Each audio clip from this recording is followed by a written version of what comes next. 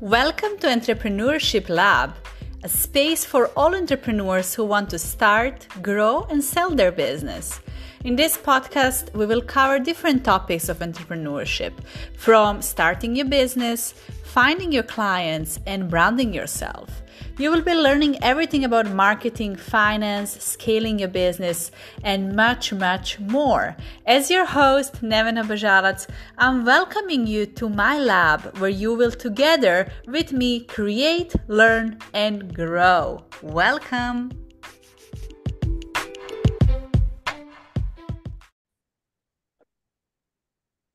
Hello everyone and welcome to the new episode of Entrepreneurship Lab. This is your host Nevena Bajalac bringing you another exciting topic, an amazing guest today. And my guests today come from a company called Collective Works.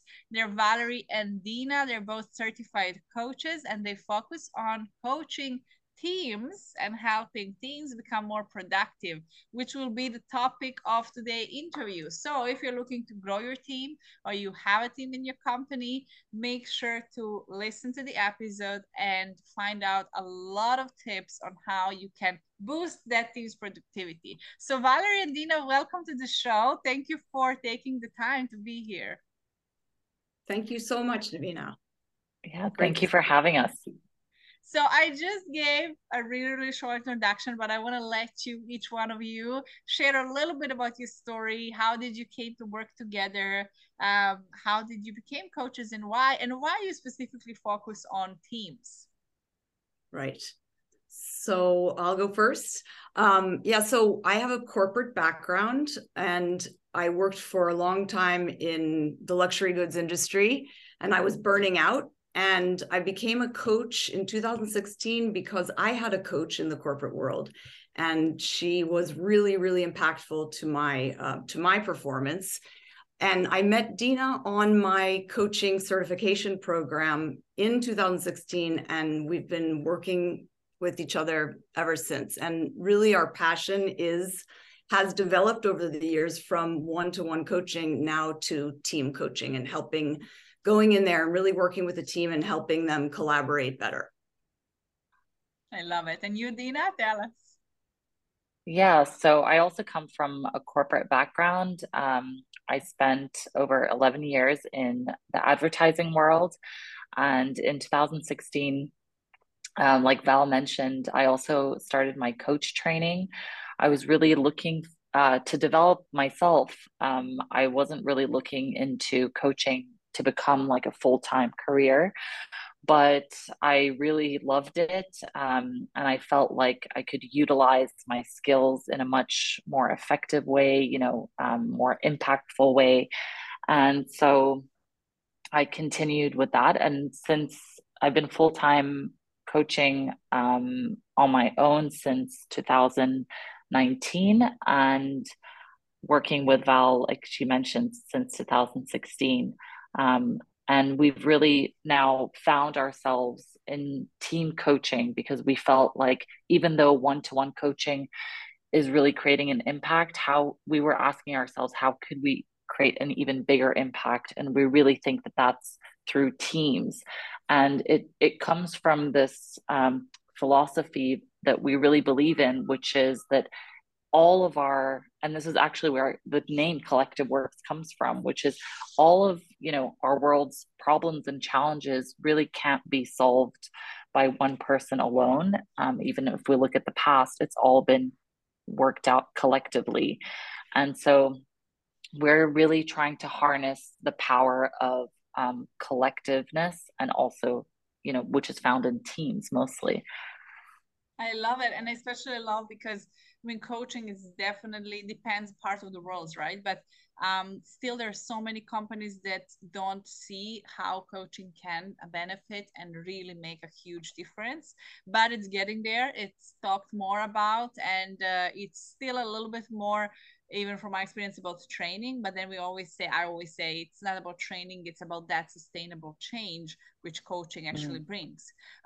So thank you first of all for sharing, and I would like to know first, what are some biggest problems that you see in general in teams? Like we're talking about boosting the productivity. So why are people not productive?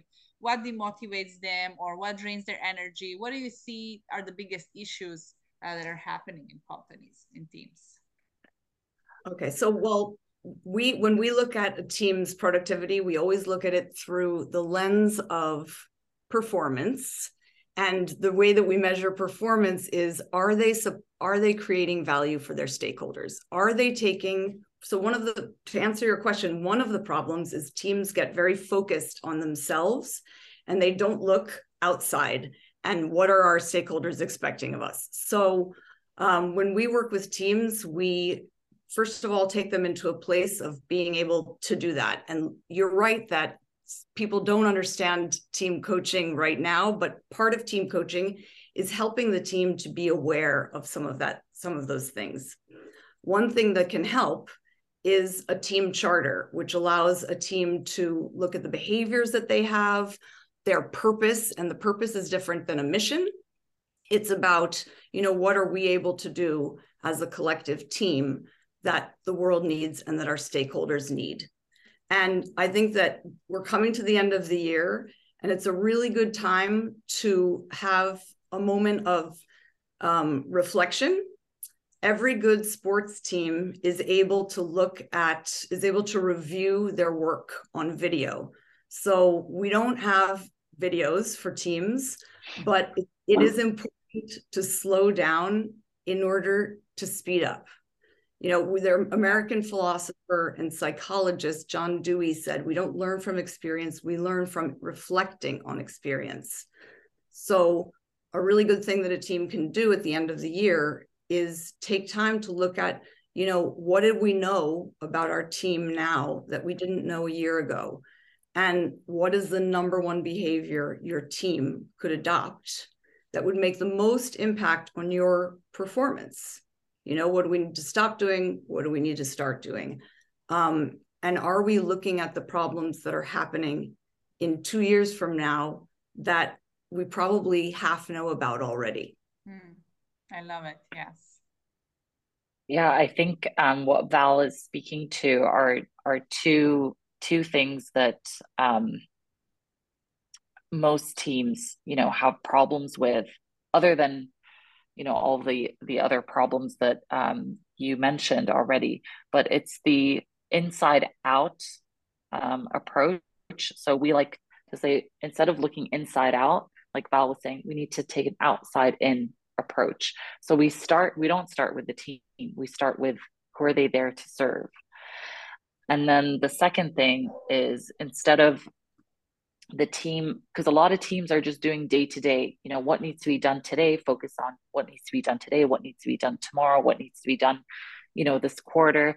But what we're saying is, like, if you're able to zoom out, then you're able to not do past forward, which is what most teams are doing, but you're able to do future back, if that makes sense. Yeah, absolutely. I want to just step back and ask another question, because a lot of listeners are just growing their business and starting to build teams. So what is maybe a habit or a process, or maybe a tip you would give them, that the moment they start building their team, like what should they maybe look in a team, or what should they create as a culture in a company so they create a productive team?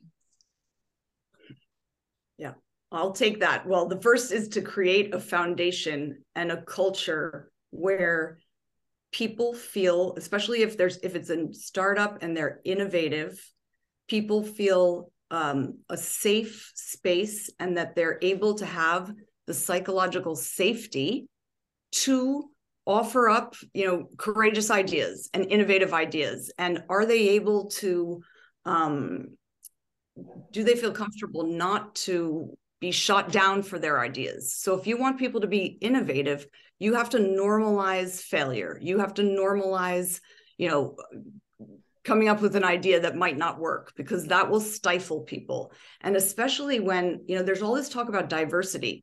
Diversity doesn't work unless there's psychological safety, because people, if they're so different from so many different backgrounds, they sort of stifle each other, and people feel afraid because they're going to be judged for their thoughts. So number one thing is building a foundation where there is a level of psychological safety that people feel safe to contribute their ideas and also feel good about coming to work. Yeah, definitely. Yeah. Right. It should be also fun and exciting. And Dina, anything from your point? Yeah, I was gonna say not only psychological safety, but also having a really clear idea of what the why is. You know, we talk about individuals finding their why, like Simon Sinek has made a whole career out of it. And for us, it's, you know, finding the team's why. Like, why does the team exist? And what we also like to say is the team doesn't exist on their own. The purpose creates the team. So the team wouldn't exist if they didn't have a purpose to exist. And finding that is really looking to the stakeholders. Who are they there to serve? And we're not just talking about the obvious stakeholders. Maybe there's the, you know, customers. If you're B2B or B2C business, if you're a technology business, maybe you're looking at your partners, your suppliers.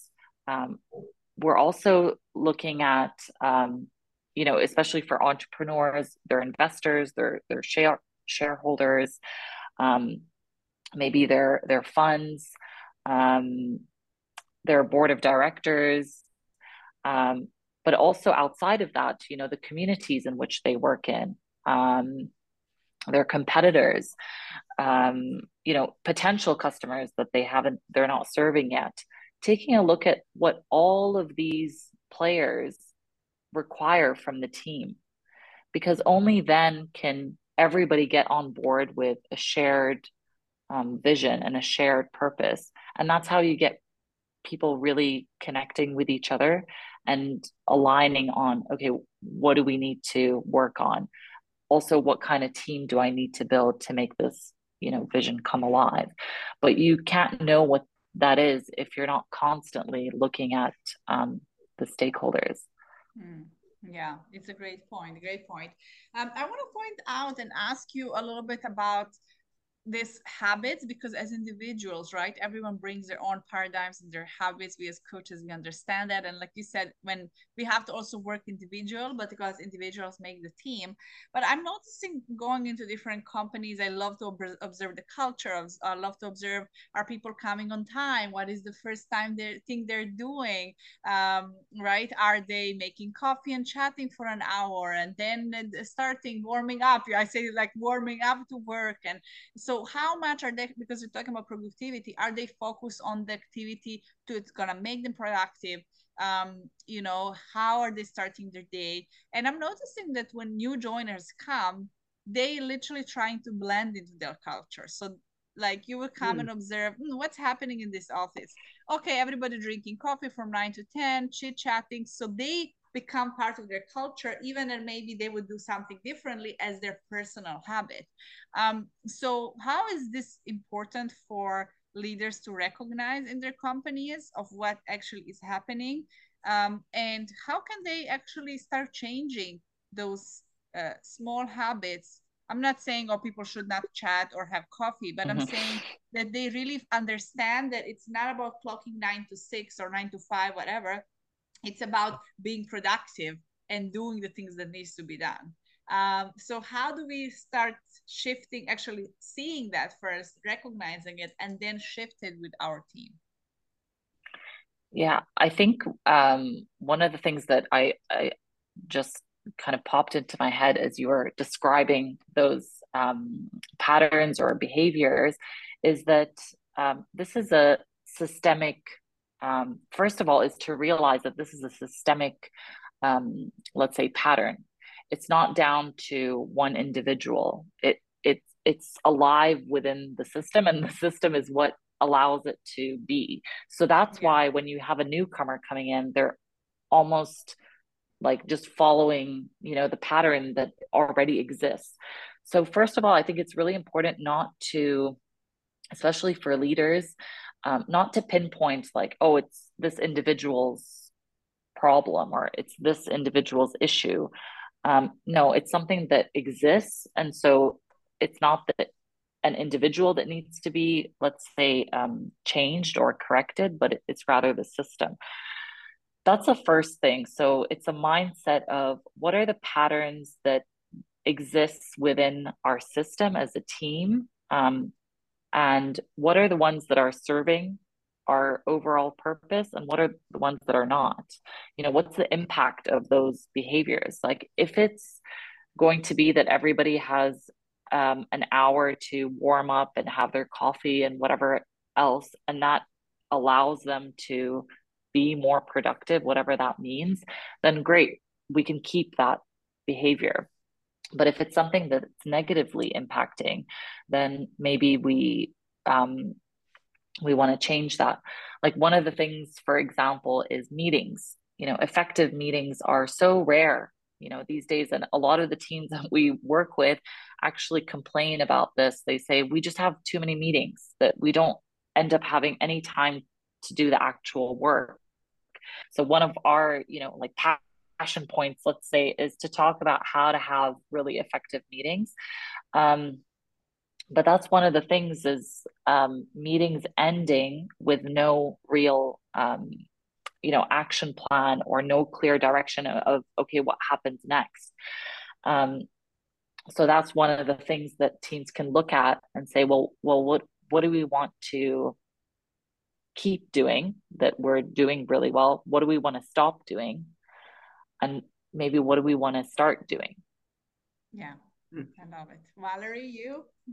Yeah, I'm just dying to say that interpersonal relationships, the better they are, and the more built up they are, the more people are going to collaborate in an effective way, and the more they're going to perform better.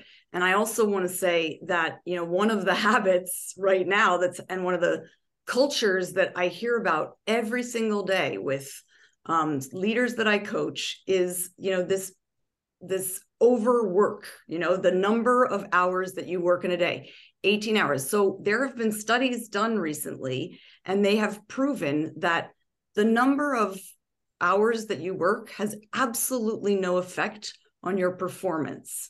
However, the number of hours that you are able to rest and restore your brain and come back to a state of calm actually heighten performance.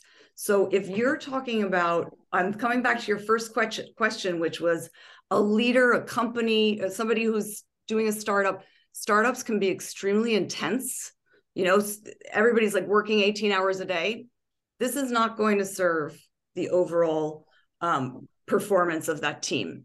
So it's kind of like there's this new thing called proactive rest, where companies like Salesforce, Zappos, I think even LinkedIn, they're baking in ways that employees can rest throughout the day, throughout the year. Also, the 4-hour work week was recently tested in the UK, and it was 100% successful. Whatever that means, I have to look at that data.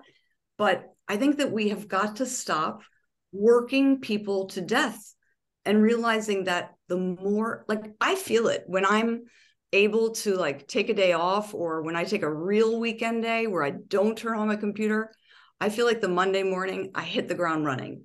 And I'm sure that a lot of people can identify that. So remember that when you're a leader, and remember to be able to give people guilt-free rest time, and not shame for not working at a certain time. You just reminded me of my client that I'm working with recently. So she handled her kids. She still has her old job. She's building her connected with that industry, her job, her consulting practice. And then she would message me, oh my God, I got cancellation. What do I do tonight? And it was like 8 p.m. And I'm like, now you rest or you read a book, because I was burning myself thinking I would have Zoom calls and interviews 11 p.m. with US and meetings. And I would just have my calendar open, and I would do weekends for a year. And then I was so burned out. I didn't enjoy. I said, well, what's the point? I'm not being effective. So I learned like you said, if you have a proper rest, or if I'm effective in 4 hours and the most important things are done, however, we have to recognize what's the most important thing.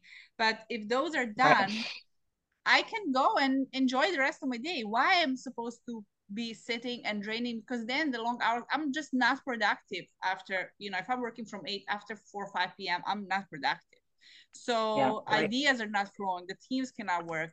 And yes, I mean, a lot of companies are changing. So I like what you mentioned, but I always like to talk about income producing activities. Of course, if you're a designer, you have to do a design in a team, that's your activity. But for people to move the company, we have to see, hey, what are our income producing activities? Because a lot of entrepreneurs, they are focused on creating the content, posting on social media. Then Right. they are like, oh, what do I need to do next? And those are not actual income producing activity like prospecting and sales, which for a startup are very, very important.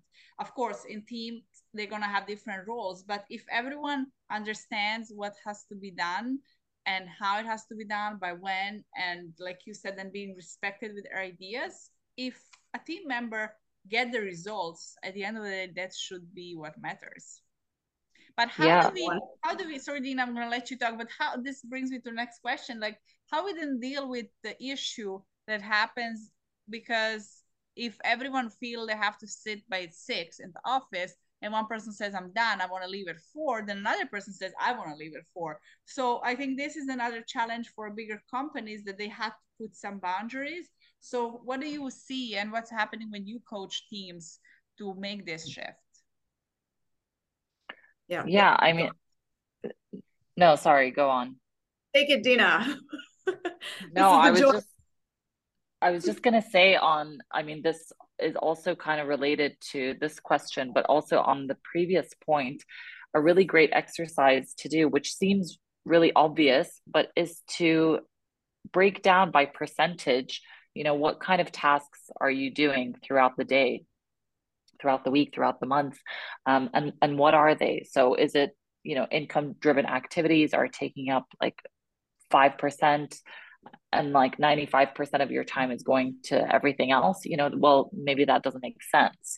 So that's just a really easy trick to do, is to break it down by percentage, even as a team, where are we spending all of our time? Because there is something to be said, and there is not an exact formula, but there are some things that are going to become glaringly obvious once you do that exercise. Say, like, why are we spending 30% of our time, 40% of our time in meetings, which a lot of people are actually doing.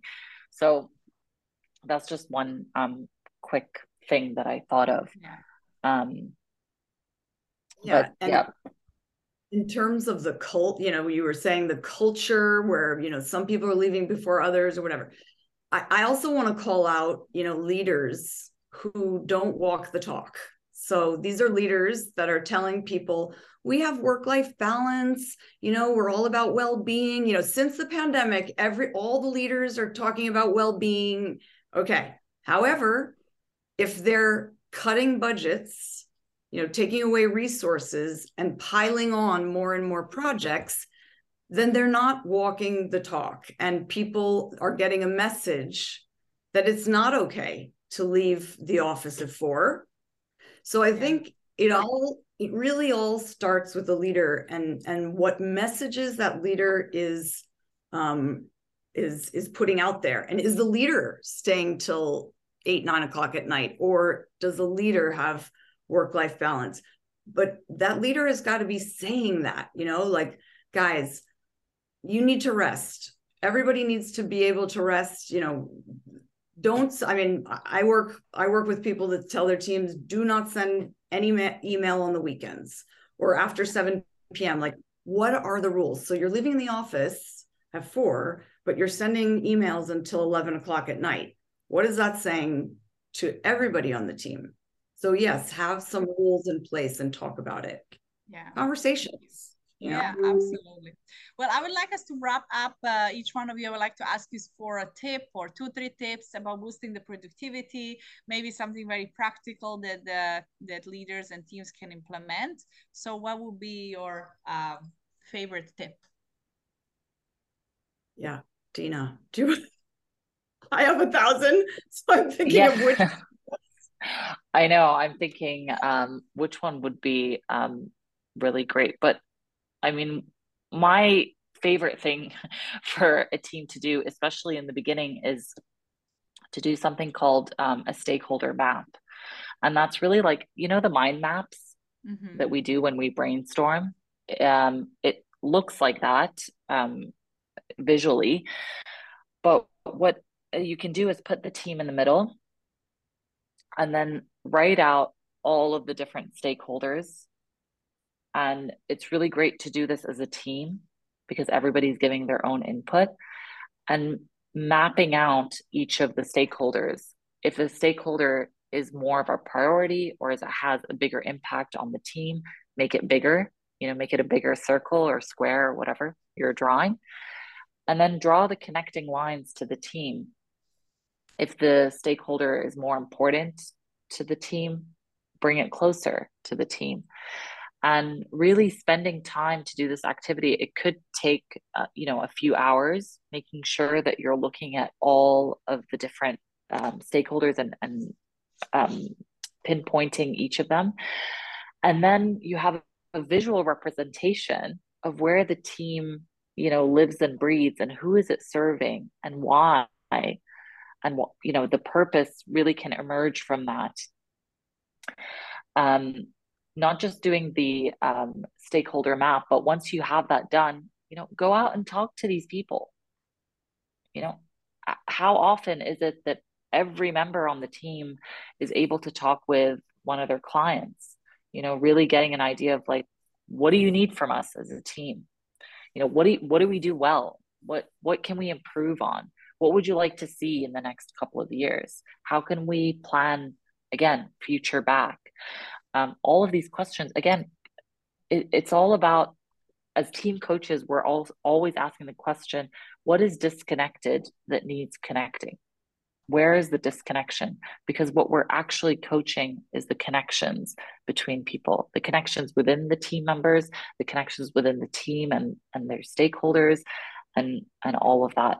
And there's a lot more I want to say, but I'll leave it to Val to give her tip or two. So along the same lines as connection and something that can really help teams collaborate better. And it can also help those younger generation teams, relate to the older generation and vice versa. My favorite activity is when everyone goes around in a circle and talks about the biggest failure that they ever had and what they learned from it. So that helps everyone learn that, vulnerability is the key to success in a team. When someone is vulnerable, you want to go to bat for them. You've heard their story, you've learned something about them, you have a more human connection. And so you're going to be more motivated the next day to really do an amazing job for them. And also it gives people permission to fail, as I was saying at the beginning of the podcast. Yeah. I think a reminder that we're all human beings. Again, very obvious, but sometimes we forget we're all human beings. And one of our most essential nutrients and the way that we survive, not only survive, but thrive is through connecting, and so that's what we're always trying to boost. I love it. This was so helpful. We're going to have to wrap it up. I just want to ask one of you to share how can people connect with you. We're going to make sure to put a link to your website in the description of the episode, but I'm sure people have so many questions, so they should reach directly to you and any companies and leaders. So what is the best way to reach and connect and find out about your programs? Yeah, so our website is www.collectiveworkscoaching.com. And we have an Instagram account, a LinkedIn account, and a Facebook account. Is that enough information? And our email is contact@collectiveworkscoaching.com. Amazing. So thank you so much. Yes, we're going to make sure to put the link so everyone can can easily find you. I'm sure people have a lot of questions. We can, I think, take this discussion for days and hours, but we are running short on time. Thank you so much, Valerie and Dina, for being here today, taking the time and sharing all your knowledge and experience with us. And thank you for everyone else who is listening. Make sure to subscribe, like, and download the episode. Share it so others can benefit as well, and tag us in your posts. Thank you once again, ladies, and thank you everyone for listening.